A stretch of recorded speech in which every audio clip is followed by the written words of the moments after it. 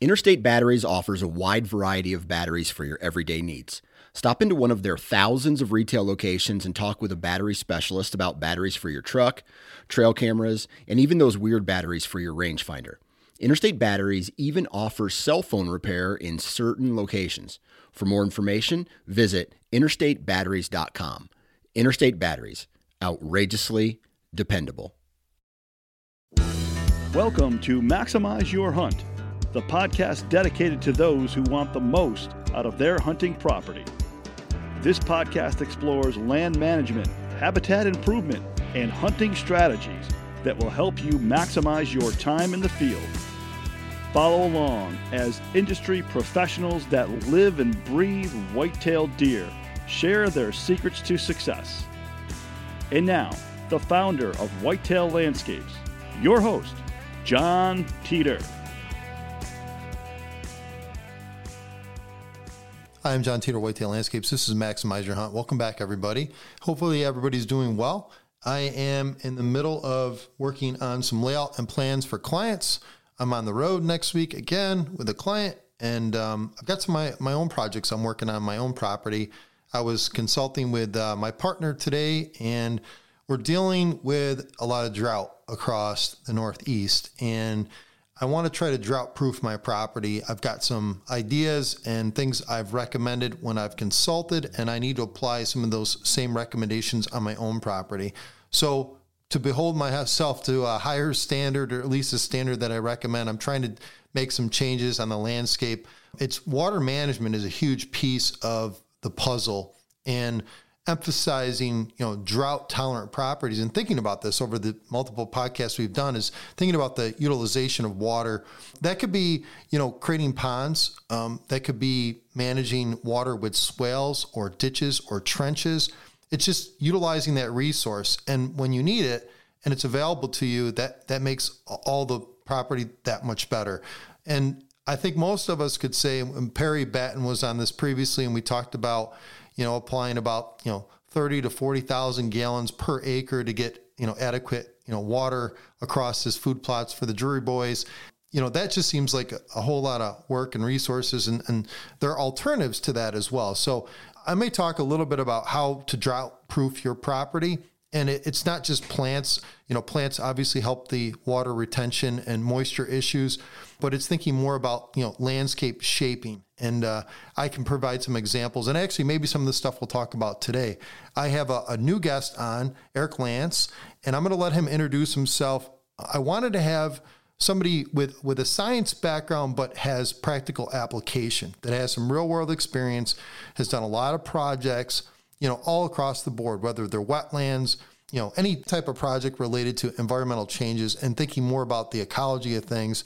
And he's a great guest. He has been on multiple other podcasts. He has his own podcast, which we'll talk about, and I'd suggest everyone listens to that. But we'll get him, and we'll get him on today. We're going to go left on you. We're going to talk about waterfowl today, but we're going to integrate some deer stuff into that conversation as well.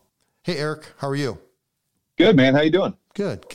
Hey, I want to just quickly, have you introduce yourself to the audience. This won't be our first go around. We'll have multiple conversations, but I kind of want to have them just quickly about your background, and then maybe talk a little bit about what you want to talk about today. Okay. Sounds good. So my name is Eric Lance. I am a wildlife biologist here in Northeast Ohio. Service pretty much, Ohio, Indiana, Michigan, kind of the surrounding states is kind of my primary footprint. I have my own company called Land Source Consulting, where I do not only private landowner habitat work and consulting, but I also do a lot of large-scale environmental permitting work, for utility companies, development companies, other construction companies, pretty much anything that needs environmental permitting or anything like that, I pretty much handle. I also have the Hunt Science podcast, which I'm the host and the creator of. You can find it on the video portion of the podcast on YouTube, of course, and then the audio platforms, all your major ones, Apple, Spotify, Amazon, Google, all those different types of platforms. You can find us there if you like audio versions of the podcast themselves. Or you can go and find more information about us on our website, huntsciencepodcast.com. And that's pretty much the best way to get a hold of me. It gives all avenues for people to reach out to me and find all the stuff that I'm doing. Yeah, that's awesome. Thanks for sharing that. And please, folks, follow along, with Eric, and let's kind of get into the topic. And this, okay. We've done a bunch of different conversations you and I have had offline, but we've also, in this podcast, we've talked about different areas and focus points. We've done, grouse, we've done turkey. We want to talk a little bit about waterfowl, and I want you to kind of give a little bit of background on your experience with waterfowl, and then, kind of diagnose some of the concerns and issues that you're seeing across the landscape and your perspective on how to either remedy those or kind of evaluate those further. Yeah, for sure. So, I'm a wildlife biologist. I'm not I don't really specialize in one thing. I know a lot of people, will say, hey, I specialize in whitetail. I specialize in upland game birds or forestry or, whatever it is. So as biologists, it's kind of like the medical field. I mean, you're a biologist that, okay, that's great, but what's your kind of niche? What's your specialization? For me, I started off early in my career. I was involved working for a company out of undergrad where, I was the diversified guy. I was the gray man. So, I would go over, I would be doing, fish shocking, macroinvertebrate studies. I would be doing some timber work. I'd be doing some environmental permitting, some avian surveys, you name it, the list went on. So, from a very early on in my career, I became more of a generalist. Now, as I've, gotten older and as I've, gotten into, more of the wildlife world myself, I would say that my emphasis is on game species, target species that are, popular for hunting. So that could be, large mammals like white-tailed deer. It could be, going after predator management, but also I'm a big bird guy. So I would say over the past 5 years or so, I've really gotten into, upland game birds. I've got my German short hair pointers that are a couple years old, and that really solidified my interest in the upland game bird, side of things with pheasants and quail and grouse and things like that. But that also moved me into, getting into more waterfowl hunting that I tended to stay away from early on because I knew, I knew like most of us, we start hunting something new and we're like, oh my gosh, like it's super exciting and you get into it. And I knew it was going to consume me. Well, a buddy of mine invited me out, first waterfowl hunt, smacked a couple mallards, and it was just on from there. So, I've been pretty involved in our local branch of Delta Waterfowl. I'm a member of Delta Waterfowl, member of Ducks Unlimited. All the different conservation organizations I support, but that got me more into the habitat side of waterfowl, working closely with, mallards and their habitat and nesting needs, here in Ohio. So, yeah, that's kind of where the thing started with waterfowl. I'm probably going to be starting a PhD program here pretty soon to be doing something more specifically related to waterfowl, but that's still in the works. So that's kind of where the Cliff Notes version, if you will, and how I got into waterfowl. Yeah, no, it's very interesting, and it's good background for everyone to kind of recognize, your vast experience, and I appreciate that. And you're a practitioner as well, right? You're in the field. You're making recommendations, and that's huge, and that's why I wanted to have you on the podcast.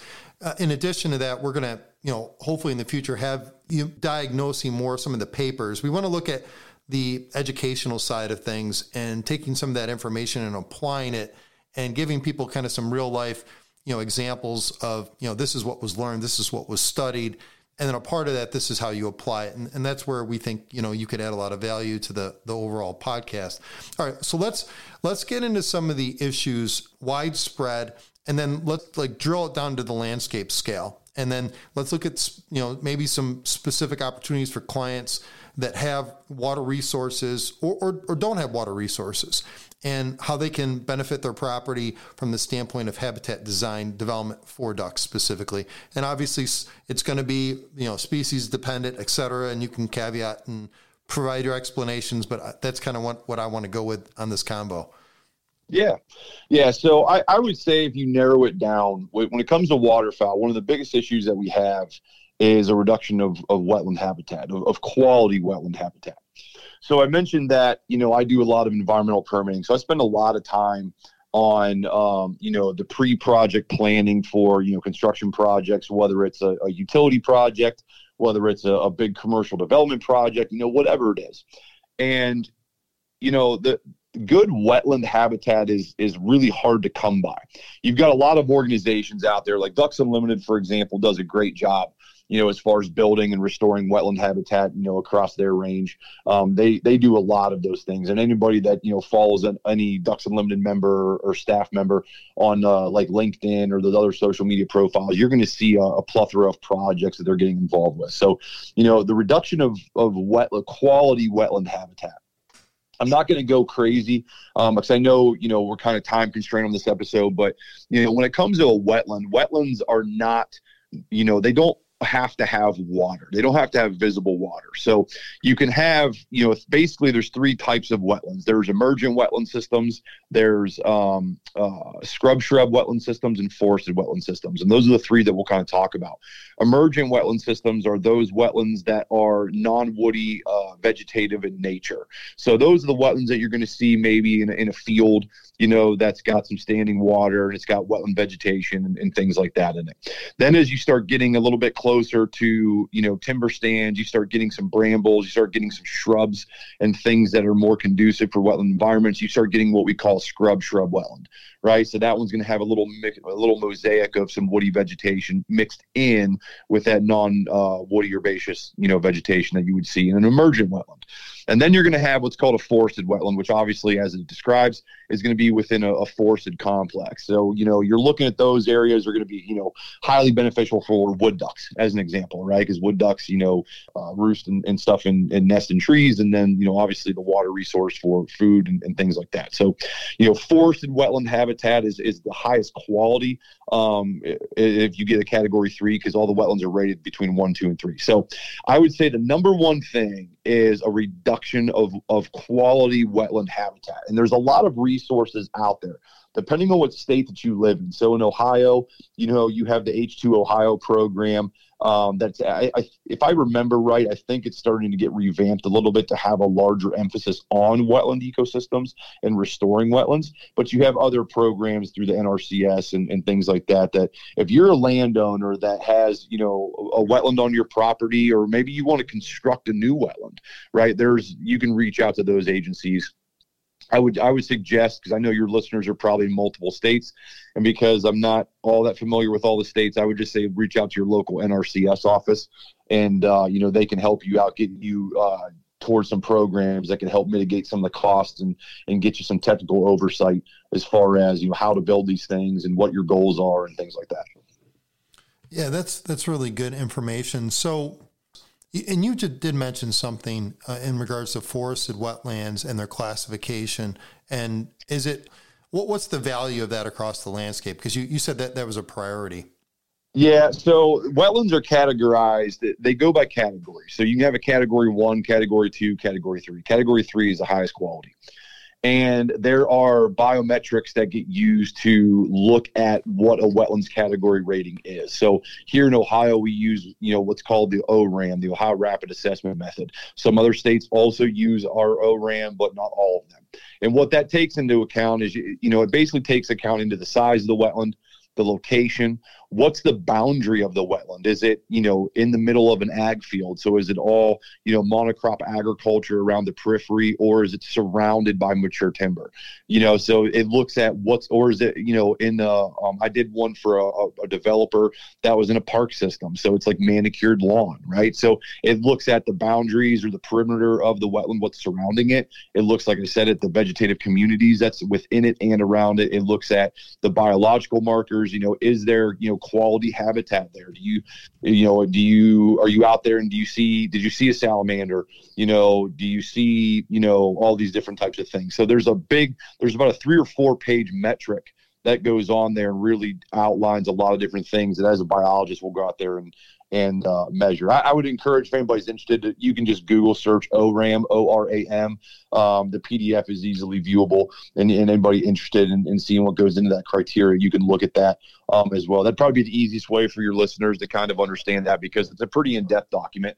But just know that when we do the categorical ratings, that's how they're rated between a category 1, category 2, category 3, because when you're done with that sheet, it's going to give you a numeric value. And depending on what that numerical value is going to give you the range, whether it's a category 1, 2, or 3.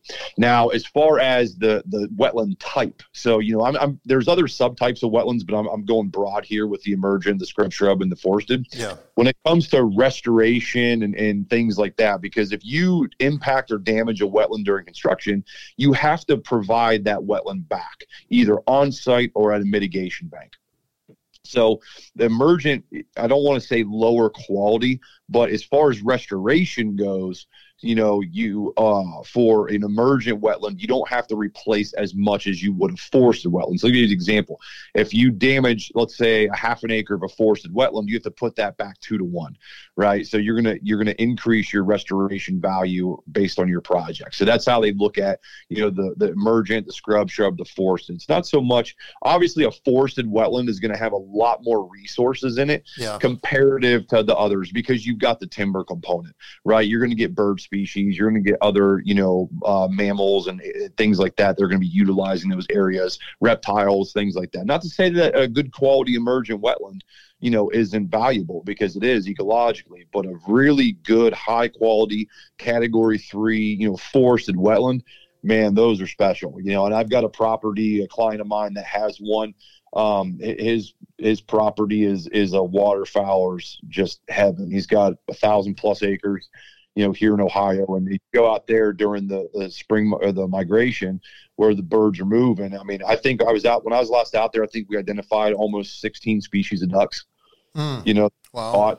Just out there, just running the property, making, notes of what we wanted to do this year. And we just were out there at the right time. And I mean, they were everywhere, and it's, you look at these forested wetland complexes that he's got, and you're like, oh my Lord, like, it's just, it's special when you come across a good one like that, but those are far and few between. Yeah. And it's interesting to think about, you got the small mammal component, you've got the birds, right? You've got this, we're talking white-tailed deer mostly on this podcast, and you're just thinking about these riparian areas, adjacent to some of these, wetland areas, and how they're managed and treated. And it's this, these corridors are opportunities to enhance them. And then on top of it, you're talking about the red tape side of things, right? Just having awareness of what you can and can't do in these different areas is really critical. The benefit I typically see, at least in the wetland areas, particularly if there's like hammocks or terrestrial sites like located within them, is, that dry ground does provide a lot of opportunity for bird nesting or, even deer bedding for that matter. At least people on this podcast probably think about that. But the volume of cover that's in those areas is incredible. And when we're talking about ducks specifically and layout, I think I follow this one person on Instagram, and I pay attention to his posts. He does a lot of habitat work in the South, and he, creates these, big flooded fields, and, kind of artificially creates interest areas. Right. And I think that's really cool on a property. If you have, you have the scaling opportunity, like you own 1,000 acres, right? But basically water is your resource. So, in those moist ground areas, in concert with kind of these wetland described areas, how do you kind of manage the combination of that for ducks specifically? Because you've got a resource that you can potentially utilize, right? I guess you have limitations on disturbance, but you want to utilize or move that resource, a water resource, into other locations without creating, havoc to your, classed areas that are categorized as critical. How does that all work? Yeah, so there's a lot to unpack. I would say trying to keep it, trying to keep this as short as possible here, just for your listeners. When it comes to, creating wetlands and things like that, even if you really have to understand what you have on your property, because you can get into some trouble if you inadvertently impact an existing wetland, with the Army Corps of Engineers. So there are rules against that, even on private ownership. So I would first and foremost, I encourage people to reach out to a consultant. If you want to do any type of water work on your property, such as building a pond, maintenance on an existing pond, expansion, things like that, because depending on what you have out there, you could get yourself into a little bit of trouble. So I'll leave that there. The Army Corps of Engineers, like I said, not a bad organization by any stretch of the imagination, but there are rules and regulations on managing and doing work in and around water resources within the United States. So I would always encourage people to do that, at least have a consultation to talk like, hey, this is what I'm thinking about doing, and you can be, informed of what your steps would actually be. In some instances, you might not need to do anything, but I always tell people as a caveat, make sure you're doing that due diligence first.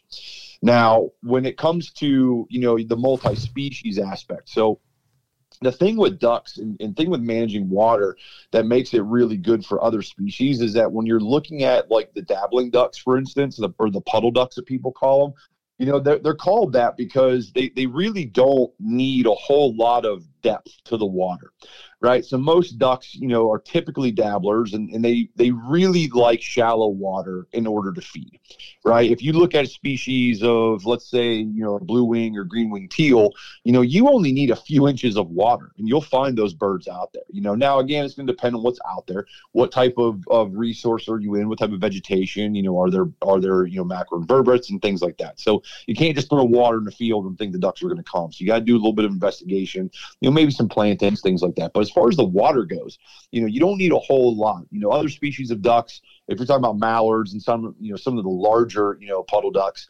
6 to 12, 18 inches, something like that. I really tell people you don't really need to go much more than 2 feet. Not that you won't find them there, but what I'm getting at is you don't need a whole lot of depth to the water. So a lot of times you'll see when people building these things, they'll still have a much shallower end, and then they'll have a smaller portion of it that will get a little bit deeper. So when you're looking at shallower water, obviously shallower water is easy, accessible for other species. If you're talking about everyone's favorite, nest rating species, raccoons and other, mid-grade or mid-level, mammals and things like that. You talk about if you got a good quality area that's got some fish in it, right? You've got some fish, you've got some reptiles, you've got all different types of things. You're going to bring, the great blue herons are going to come to your property because they're going to be able to wade in that water. I mean, it's going to be from the ecological value. You're going to touch the ecological needs of a wide variety of species, including white-tailed deer. I mean, if you've got, most deer get their water from preformed water from the vegetation that they eat. But of course, they're going to take up, water resources that are out there as well. I mean, it's just, common sense. So if you got, water out there, it's going to be utilized. And with water, you've got more clay subsoils that are underneath there that are going to hold water more, that are going to produce, other types of vegetation. You look at species that I really like and favor is jewelweed. Jewelweed, the impatiens family. Is that plant that has like a orange bulb that looks like it's on there. And you're going to find that in a forested system, that has more marginal wetland, components to it. And actually, if I remember correctly, I think impatiens are a wetland obligate, which means they're only found in wetland areas. So, those things get hammered by whitetails. I mean, I go through my woods and I know where these pockets of these impatiens are. And as soon as these things start blooming and flowering out, I mean, they are hammered, and it just goes to show that, not everything that a deer eats is what you plant. It's not a clover. It's not an oat. It's not a wheat. It's not a, brassica. It's not only those things. I mean, there are these native plants that are out there that deer are going to utilize, whether they're traveling to and from, like you said, the cover component. I mean, these wetland areas can provide a lot of cover. If you're looking at grasses like phalaris and things like that are around the wetland areas, they can be very dense and they can be a good area for a buck to lay down in. They don't have to be saturated in those areas to grow, and that vegetation can get pretty high. And they, like I said, they can nest pretty good in there. It's really good for, nesting waterfowl, mallards as an example. I mean, going into the dense grasses and things like that in these areas make it very difficult to do surveys, especially if you're trying to do brood surveys, which is why we use thermal drones now, because it's a lot easier. So the ecological value, even though whitetails aren't going to, use wetland areas, a vast majority of the time, I mean, they use them more than what people think. So I got to back you up for a second. And you brought up the point of the depth to the wet area or the pond, or depending on the size of the area. So I want to kind of get a dimension of what you typically see in the landscape where folks are creating these areas. And when we talk about depth and the purpose of that depth, the deeper area, what's the benefit? So I would say that most of the time when I deal with wetlands, most of my wetland stuff is not on the private side, it's on the development side. And we really don't, for a wetland, we really don't target the wetland as a depth for the water. What we're targeting for wetlands are the vegetative communities that are in there, and the depth just kind of happens. Now, if you are engineering a wetland, you can absolutely do that. There are geotechnical and environmental engineers out there that do this, to where depending on the soil media and the mixtures and things like that, you can artificially create a water table and say, hey, I want to have this area to hold 2 feet of water, because I enjoy seeing the ducks out there. I enjoy the mallards and things like that are out there on my property. So maybe it's just an aesthetic thing or whatever. But as far as the wetlands go, I mean, there are people that build, duck ponds, right? And they're creating ponds, so really, it just depends on what they want to do with it. If your target is 100% ducks, I don't care about anything else. Like I said, if you go within the, 2 to 3 foot range, I mean, you really don't need much more than that. My good buddy of mine who lives down the road from me has a farm out there, and I've hunted and I've harvested, God, I can't even count how many ducks. That's just literally in a puddle of a low-lying area in a cornfield. It rains hard and there might only be 3 to 4 inches of water out there. I'll set up out there and I'll smack a daily limit, out there. I can't do it every day, but they're out there obviously feeding on the corn and stuff that's there and down. So, I mean, it's very, opportunistic as far as the timing, but it just goes to show that they're also out there feeding on insects and things like that are caught out there. So, I've gone out there and I've seen those ducks. I've shot those ducks. I've opened them up and seen what, they're feeding on. And, you see these things. So are they picking up some things otherwhere? Yeah, of course, but they're there every day, every morning. They're not going to do that unless there's something there for them. So, I tell people it's kind of like if you build it, they'll come. If you've got it, and it goes back to the wetland or to the consultant, right? Taking a soil sample and looking at the soil component and what the soil tells us, how compacted is it? How much does the soil ribbon? What are the geomorphic features that we're seeing in there? Is it oxidized? Is it, is the iron being reduced in the soil? Like, I can look at this soil and tell you a lot about the soil just by looking at it. So, you can look and say, hey, here's my water table. Right. So I tell people, like, the depth will come. It's obviously going to depend on the rain too, right? How much rain. I mean, we're in a drought here in Ohio. So it's like, you got a wetland right now. You're not going to have a whole lot of water there.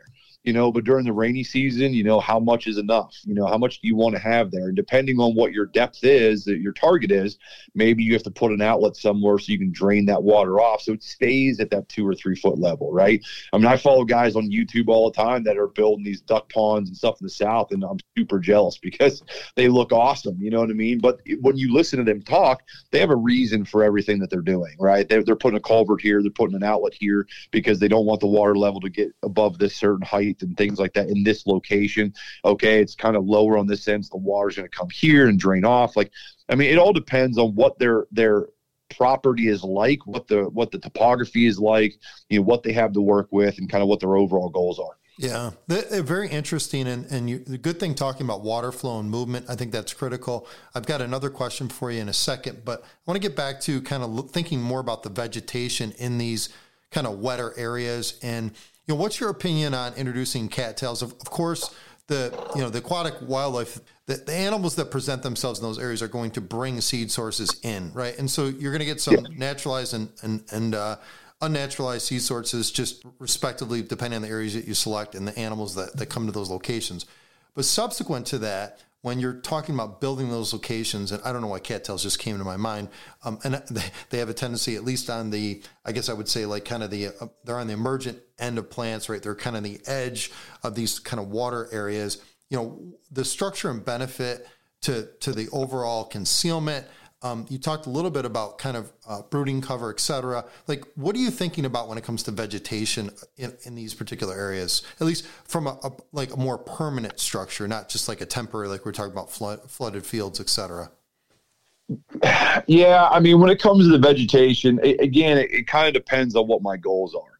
Now you bring up cattails, and obviously there's some invasive species that are out there that inherently you're going to deal with, right? Phalaris is another, one of them, the Phalaris and, the Phragmites, which is what you see alongside roadways and stuff like that. When it comes to, cattails, I don't get too bent out of shape with cattails, to be honest with you, because they do provide some cover. Red-winged blackbirds, they're going to utilize them like crazy, even though those birds drive me nuts, especially during the breeding season. The males will follow you and they'll hover over top of you, and they're just a nuisance. But, it just goes to show that, I don't mind having some of those in there because I see ducks utilize those areas. I see muskrats utilize those areas. I see, turtles utilize those areas. I see a lot of species that utilize those areas. I mean, whether or not you like muskrats or not, I mean, they are a species that utilize those areas. So from an ecological benefit, they provide, some benefit. You can look at Phragmites. I mean, Phragmites is an invasive species, but that stuff grows 10, 12 feet tall. I mean, it provides some cover. The problem with invasives is that they are invasive in nature, and they are very successful because of it. They outcompete for resources for native species, and they can really take hold. So when I talk about vegetation, I tell people, again, understand, and this goes for anything, whether it's a wetland system or just an early successional area, know what you have out there. There are a lot of apps that are out there that use AI that are actually really good in identifying plant species, is provided you give it a good picture, right? So you can go out there and catalog, to a pretty accurate degree what you have out there on your property. And I would say, hey, if you're talking about, an early successional area, right? Understanding what my goals are. I want to manage for whitetails. I want my cover to equal food, right? I don't want grasses out there because deer don't eat grasses, right? So I want to go out there and I want to have, native forbs that are 6+ feet tall, good cover for deer, but it's also really good food resources. Same thing for my wetland areas, right? What's my target species? If I'm looking at ducks, I don't, need this tall vegetation, so I can eradicate it. But eradicating it comes with additional costs, right? Herbicides that are, used around water resources, are expensive, right? And things like that. If you hire somebody to do that, those individuals, because you're hiring them, have to have special licenses to work with aquatic herbicides, and it's going to cost more to do that. So, when it comes to managing the vegetation, knowing what you have out there on an existing area first and foremost. If it's a wetland that you have on your property already, well, then, like I said, understanding what you have. Do you have a bunch of dogwoods? Dogwoods are phenomenal, right? There's endless amount of species that utilize dogwoods, deer being one of them, So it's like, hey, do I have a predominance of dogwoods? The other great thing about dogwoods is that you can livestock those. You can cut off those things and plane them, livestock them in other areas, and start, generating other densities of dogwoods. Yeah, Yeah, I think those are great additions, and thinking about some of the height, the density, the volume, the variety that you kind of just identified, and thinking about the species you're trying to attract. Let me ask you this question, and I don't mean to go left on you, but I want to bring up something, and this comes up quite a bit with various clients, particularly right now dealing with drought and the concerns that people are having. Hemorrhagic disease, midge that bites the deer, and eventually, we have some death as a result of that. How do you design those well enough where, there isn't those, I guess we'll say moist areas that promote that midge? What are your thoughts about steep banking and, access? Again, we're talking about ducks, but then other animals are going to access these areas. And what would be your way to kind of manage that particular issue? Yeah, that can get a little bit broad. So when it comes to EHD, I mean, midges, larger bodies of water are not really the areas that the midges are going to breed in. I mean, they really like the smaller, pocketed, stagnant, kind of areas of water. And those types of diseases, EHD, CWD, are what we call density dependent diseases. So, what you're going to run into, and when it comes to EHD, I mean, obviously EHD is a big concern in a lot of areas, especially in a drought. I don't overly get too concerned about it. I know it's a problem in a lot of areas. I have not run into it in all these years. I've been involved in years where here in Ohio, we've had EHDs. EHD issues. You know, I have not seen it on my property. Now, my properties are really spread out. I've got a lot of different habitat areas throughout a wider range of property. I've got, you know, neighbors that get involved.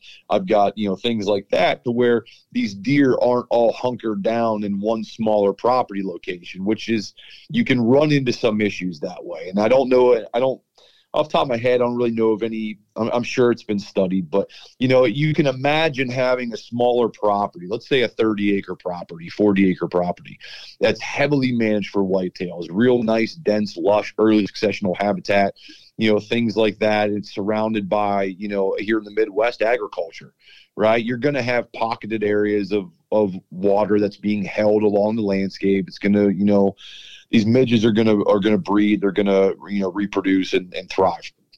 If you have deer kind of localized to one or two smaller properties, well, you know, it's a density dependent disease. If it happens to be in close proximity to a breeding area, then, you know, you might run into more of an issue. But I think, you know, having, you know, larger scales of ecologically beneficial, you know, habitat spread out a lot wider, if that's a possibility. And I realize it's not a possibility for everybody, but you're not going to get the densities of resident herds, you know, on a property as localized as you would if they were spread out. So EHD, not to say you're not going to see it become an issue, but it's going to be less likely of an issue, because you might find a deer here and there. You know, I don't always get excited when I see people, and I get people that send me photos all the time about a dead, you know, buck or something in the stream. You know, is it my first guess, you know, something like EHD? Yes. But I'm just a data guy, you know, until I know for sure. You know, it could be, you know, it could have been an abscess, you know, from a sparring accident or something like that caused an infection. Infections cause fevers, you know. So it's, you know, it's one of those things to where I don't get too excited.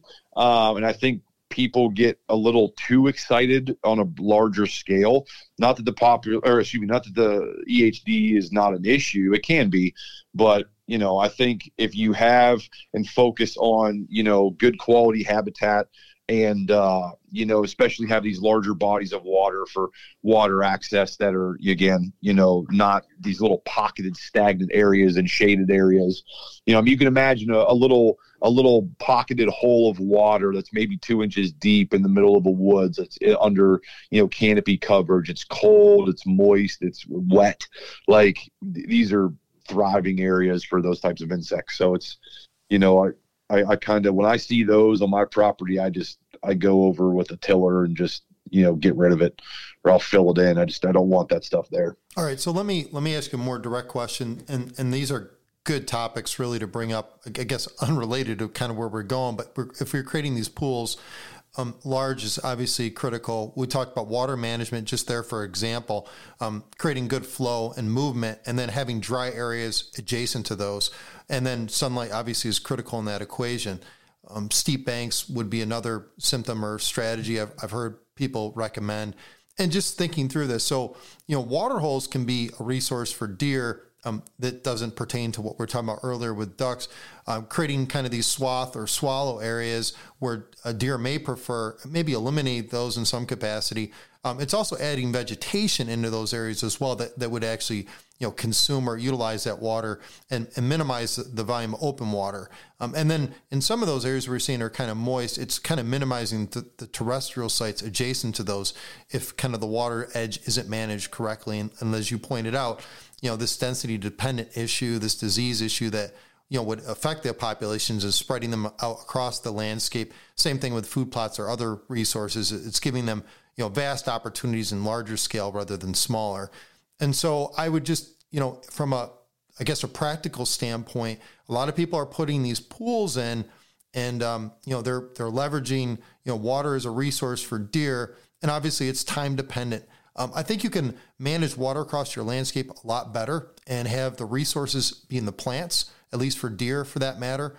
And I think we can do a better job of, and that should really be the promotion that I'm trying to get across here in just my little monologue. But, you know, what do you think about pools and all that kind of stuff that they're doing, water troughs, all that kind of stuff for deer and the concern I just brought up? Any recommendations or thoughts on that? This might not be popular opinion, and I really don't care. I mean, it's what I do. Be controversial. I don't really utilize water troughs and stuff like that a whole lot. Now, a lot of that could be, where I am, right? Where I am in Ohio. I mean, I'm about an hour and a half, depending on where you start, southeast of Lake Erie. So in here in Ohio, in Northeast Ohio, we have no shortage of tributaries. We have no shortage of perennial and intermittent streams that have water year round, right? And with those comes some again, wetlands don't have to have water, but what happens is in order for, a wetland to be a wetland, or a riparian area, floodplain area, those areas like that, you're going to have the vegetative benefits of a wetland there, but you're not going to have the standing water, right? But you're going to have water in the ground, in the groundwater, because that's, those plants need those resources, right? They need those types of things. So when you have those areas, are typically in, the forested systems, right? The floodplains, as a tributary moves through the woods, those are cooler areas, right? I mean, those areas are going to have, not as stunted of vegetative, if vegetative growth is what we're dealing now with the hot temperatures. I was at a property, on my behind my house. I was just walking around the woods with my dogs, and the one tributary there, it's pretty still green, back there on the floodplain, because, it's a cool, moist area back there. It's, closed canopy system. It's not my property, but, it's shaded, and, there's things back there. And as I walk around, I see plenty of, browse and browse impact I see from deer and even from rabbits and things like that are back there. So, I see those things back there. And again, with deer, it's that preformed water. I try to not use water holes or troughs as much as possible, because, it's just an issue that if I do run into something like EHD, and I do have an EHD positive deer coming through my property, I don't want them drinking out of the water hole that maybe 4, 5, 6, whatever other deer are going to be drinking out of. That could potentially cause a problem. Now, if I'm in a place that absolutely needs water because it's just always a drought, or hey, I want to use water, okay, that's fine. Just have you need to have a maintenance plan for it as well. You need to change that water. You can't let that water sit for I'm just going to go out there and let it sit for 2-3 years and, just not touching it. Right. I mean, it's you got to maintain the water. Otherwise you're going to have, issues and things growing inside that water. Now, maybe it's not a big deal, but you don't want your dog getting into it either. You don't want a neighbor's dog getting into it either. Example, my sister's got a really, really small pond in her backyard, and it's probably literally, I'm not kidding, probably literally only 20 yards long by maybe 10 yards wide. It's basically a depression that's back there, but it's got stagnant water and algae on top of it. Well, you start worrying about blue-green algae and things like that are growing that'll kill your dog in a heartbeat. Things like that. So, going in there and places like that and removing that water, doing a little bit of excavation, and maintaining that area and getting rid of that. I mean, yeah, there's water on that property. If I see it from an aerial view, oh, look at that. Good. There's water there. But if I go get boots on the ground, look at that, I'm like, oh, we got a problem, right? This is not good. This is not a good water source. Now, are there species of reptiles and things living in there? Absolutely. But I'm not interested in that if I'm managing my property for whitetails. I want to have good water source. I have dogs. I want to be able to enjoy my property with my dogs. I don't want them getting sick. I mean, there's all these different things that for me, I have goals with, and I'm not limited on water. Like I said, I've got streams and intermittent streams and perennial streams running through, multiple areas surrounding my property. My deer are getting water. So right now, even though it's a drought, I mean, there are small perennial streams and intermittent streams that have water that they're getting water. So it's, for me, it's not a huge emphasis. It's an emphasis, but it's lower priority for me. Yeah, no, that's good. One point I want to bring up, and you brought this up when you're talking about going for a walk and an observatory thing, and something that I've paid attention to, and I know there's been studies on it, but taking a look at the vegetation preferences, you could have a plant that's on a terrestrial site and a plant that's on an aquatic site, and it's eaten in the aquatic site more times than not as compared to the terrestrial site. It's thinking a little bit more in depthly about that. Greenbrier is a good example. I've seen that on multiple properties where it's been adjacent to more, areas that are a little more moist. So water management or moisture management is critical, and it's thinking about how to kind of in place maybe these intermediate streams or, small areas that have more water resources available to them. Or in my example, wetting the landscape and thinking, how you leverage ponds in order to kind of propagate, water, I guess, in this case, across different areas that may, have more preferential plants to kind of those riparian areas, et cetera. And then you brought up another point of just taking note of these stagnant areas and recognizing, the problems that they create, at least water-wise, and thinking, if you're going to create like a water resource, I can think of a client that I worked with a year or so ago, and we developed a water kind of retention system in an area that was specifically for deer. It was a water trough area, and it collected water. We ditched out a bunch of, small stream beds into this particular area, and we dammed it up with rocks, but it had good flow through it. And every single deer and its brother kind of hooked into that area. And I was just like, this is an easy manageable, area where you're not putting this, black, I guess, pond liner in the ground that the deer are gonna, utilize. And you can always throw a pond liner in an area like that just to retain if you don't have clay soil. But I just was kind of thinking about, your example there of, what water does across the landscape and, how it may make, the opportunity for certain nutrients to be more available, through the plant to the deer. In this case, obviously the preform water, it's benefit to the individual, animal species, et cetera. So I guess I just want to add my 2 cents into that. I got another question for you. So in these open water areas, and I remember, watching, probably a lot of people have paid attention to this, is duck potato. I see duck potato being planted. It's kind of an emergent species, so it's kind of on the edge of the water.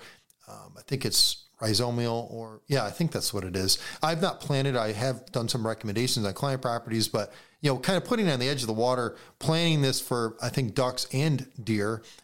Is there any like crossover species that you're thinking of that may be a benefit to duck and deer that you could plant in wetter areas like that? Off the top of my head, not really. I'm sure there are, but not really. 'Cause, a lot of the stuff. Yeah, it's an interesting question. I don't know, like duck potato and species like that. More of the herbaceous type of stuff, the broadleaf, wetland, and aquatic plants. I don't imagine that deer are going to eat a lot of that stuff. If you look at duck potato and things, that's a really aquatic plant. Yeah. Things along the outer edges of the marginal areas of a wetland. A deer is not going to go wading into a wetland just to get food. Like they're not going to do that. Yeah. Ducks will. Yeah. As far as that goes, I'm trying to think. Well, I can tell you one that I've seen on multiple properties is yellow marsh marigold. Deer hammer that plant. Yeah. But those are kind of in like little streamways that are like kind of leading to maybe more of a wetland area. That's where I've seen them across the landscape. Yeah, I'm just trying to think in my area with all the ducks I've killed and opened up, what they're feeding on. Obviously the ducks around here are real grain heavy. Just on the landscape, we're packed with grains, over here. Not to say there's not grasses and stuff in there, and stuff like that too. There is. Deer generally don't eat grasses. Like the example I gave with jewelweed, I don't think I've ever seen a duck eat jewelweed. It just gets pretty tall, and when those bulbs kind of pop out, I'm just trying to think here. I off the top of my head. No, I'm not. No. I can't think of any, but yeah, it's talking about the different types of vegetation. When you're outletting areas, again, when you talk about wetlands, they don't have to have standing water, and you can outlet an area of water, standing water, to a wider dispersed area, and you could form a change in the soil there. That's what a wetland is. A wetland, in the most broad description, is an area that holds water. I think the number is 70 or 80% of the year. So that water doesn't have to be visible water. It can be held in the soil, right? In the aquatic or in the water table, right? So you've got a higher clay component soil. It's got a much smaller pore space. Therefore, it's holding water for longer periods of time. If it holds that water for 70% of the time, you're going to start seeing a change in the soil chemistry. You're going to start seeing the oxidation reduction of iron in the soil. And then with the increased nutrients, you're going to see these, what we call hydrophytic plants, that are going to grow in these wetland areas. So when you see species like jewelweed and other, wetland obligate plants, those are what we call hydrophytes. Those are plants that can tolerate the influx of nutrients from the landscape. That's why wetlands are called the kidneys of the landscape. Just like our kidneys filter out stuff in our body and excrete it, it's the same thing that wetlands do ecologically. They capture the stormwater runoff and the nutrients that it's carrying across the landscape, higher phosphorus, higher nitrogen, potassium, whatever it is. And those plants can grab that water, filter out that nutrients, and utilize those nutrients to grow. They tolerate the higher excess of those nutrients. So that way, when the water gets filtered back to, let's say, the stream, right, it's been filtered by that ecological wetland on the floodplain, capturing that runoff. So, that's why a lot of those species, I think, are more preferable or get hit by deer, as an example, because they do have higher components of micronutrients and stuff in there, just based on the natural ecology of what a wetland actually does across the landscape. Yeah, and let me add my 2 cents to this. This is a non-science bit of data, but really important to people. After a heavy rain, you'll notice in a lot of these areas, at least I've noticed this a lot in the landscape. I use that as a means to diagnose where deer are going to be, particularly if it's very dry. Certain plants that they prefer, obviously in the landscape, would be their go-to. We're talking native natural plants across the landscape. But in moist areas, or when you have a lot of rain and it collects in these areas, you'll notice movement cycles vary for deer. One of the things I've seen over the years is you've got a drought and then heavy rain, and you'll notice their movement increase, just after that rain in a large scale. And it's playing that rain benefit to the plant life, and the food, food takes up some of those water elements, and obviously the animal now is able to digest a higher water concentration in that leaf, etc. And so that's as it evapotranspirates or whatever is going on with that particular plant. So its utilization may change depending on the type of plant, how accessible it has to water resources. And obviously deer's preferences, some will have more toxicity than others. So regardless of the water state, they may not prefer a particular plant. But it's thinking a little bit more about the water benefit, I think, and deer movement, because there's a correlation there that I've seen over the years, at least from observatory circumstances. I don't know if they've studied that, but I've certainly seen that. I'm sure somebody has, man. Yeah. I mean, you think about it. I mean, that's why deer, we categorize them not as browsers or foragers. We call it, they're concentrate selectors is really kind of how we categorize them, is because, if you're talking about, I tell people, you talk about observation data, right? So I tell people, all right, you see a bunch of deer in your bean field, right? Go out there when they leave and look. Well, why isn't every bean hammered, right? You go through there and you're going to see some that are still standing, some that haven't been touched, and some areas that got nailed, right? It's curious. I know there's been studies on some of this, but, they look at the nutrient density, like at that plant, like they can sense these things, and it's extraordinary to watch them, because you'll watch through, areas of like the impatiens, like I was talking about. I'll see areas where, they are just absolutely like this whole 5 foot has just been nuked. And then there's a couple here and there that's not, and then it picks back up again for another 2 feet and it's nuked. It's like, well, why didn't you eat those ones that were right there? Why are those dozen plants not touched? Right. And you start looking at it and you're like, it's amazing how they can tell, what to eat when, timing. I mean, you look at the old research study, I forget who did the study, but, when doing the telemetry study of doe, every year in the springtime or whatever it was, early spring, mid-spring, I can't remember, but they would see this doe that just would take this long excursion every year. And I'm trying to remember off the top of my head, so I might be getting some details wrong here, but enough to get you the gist of the story on how good they are. It's like this doe was picked up this long excursion, and the researcher was like, what the heck's going on? Like, this is totally not normal for this. And then they investigated and they found a natural spring that was high in nutrients, right? Just from the ground. And they would go there. It was like basically like this big mineral lick, this big mineral site. And every year, this doe must have learned from her mom, because then they started seeing, as the other does and things, the fawns started getting older, they started doing the same thing because they learned from their mom, like where to go. This time of the year, here we go. Like they go here. So, their ability to sense things are just absolutely extraordinary. I've always told people, if deer were any smarter, we'd never kill them. Yeah, I agree. That associate education that you're talking about with deer, and I've seen this over time where a deer teaches a deer something else. You get to see the lineage of that.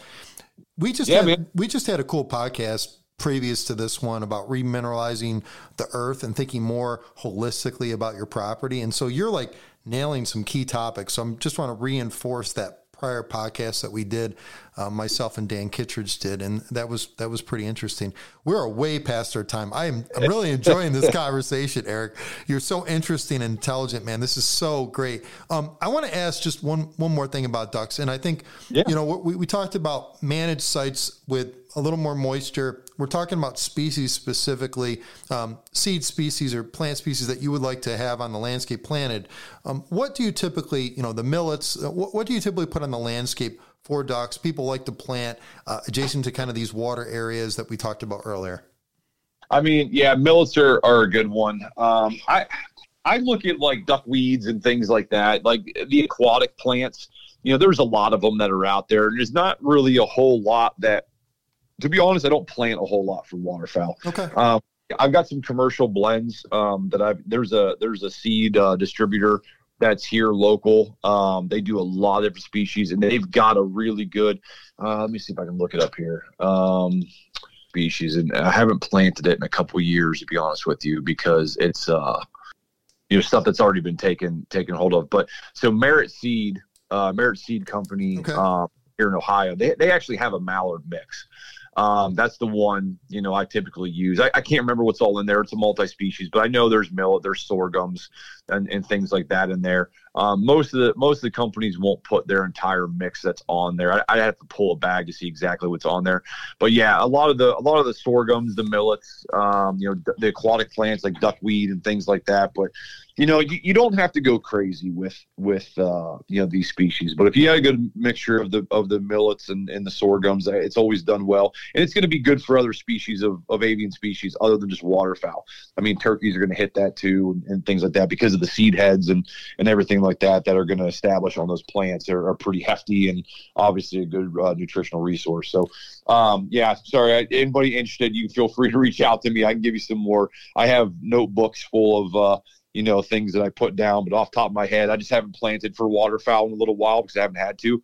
So I can only keep so much information in my head. I tell people, it's like, if I just specialized in one species, it'd probably be a little bit easier, but I'm like, my God, man, I'm doing waterfowl, predators, environmental permitting, like rules.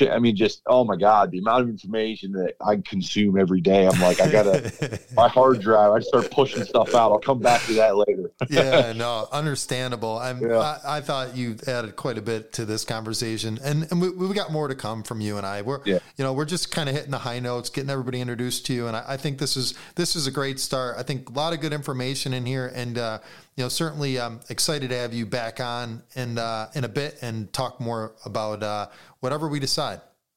Yeah, man, for sure. Anytime. All right, Eric. Again, let me just push your podcast. So why don't you where can people find you, get a hold of you and your podcast? Yeah, so the podcast name is Hunt Science Podcast. You can find us on YouTube, our YouTube channel, where we do all of our episodes are both audio and video. So if you want to, if you're like me, I like to do my podcast. I like to view my podcasts as well as listen to them. So you can go to our YouTube channel. You can find all of our episodes on there. If you're only, audio, then you can find us on all the major podcasting platforms. Just type in Hunt Science Podcast and you'll find us, like I said, on Apple and Google Podcasts, Amazon, Spotify. We're pretty much found everywhere. So yeah, that's awesome. And I'm happy to have you on this podcast as well. And so it's great to share good information, and we'll talk again soon. Yeah, man, I appreciate it. Thanks. All right. See ya. Bye. Maximize Your Hunt is a production of Whitetail Landscapes. For more information on how John Teeter and his team of experts can help you maximize your hunt, check out whitetaillandscapes.com.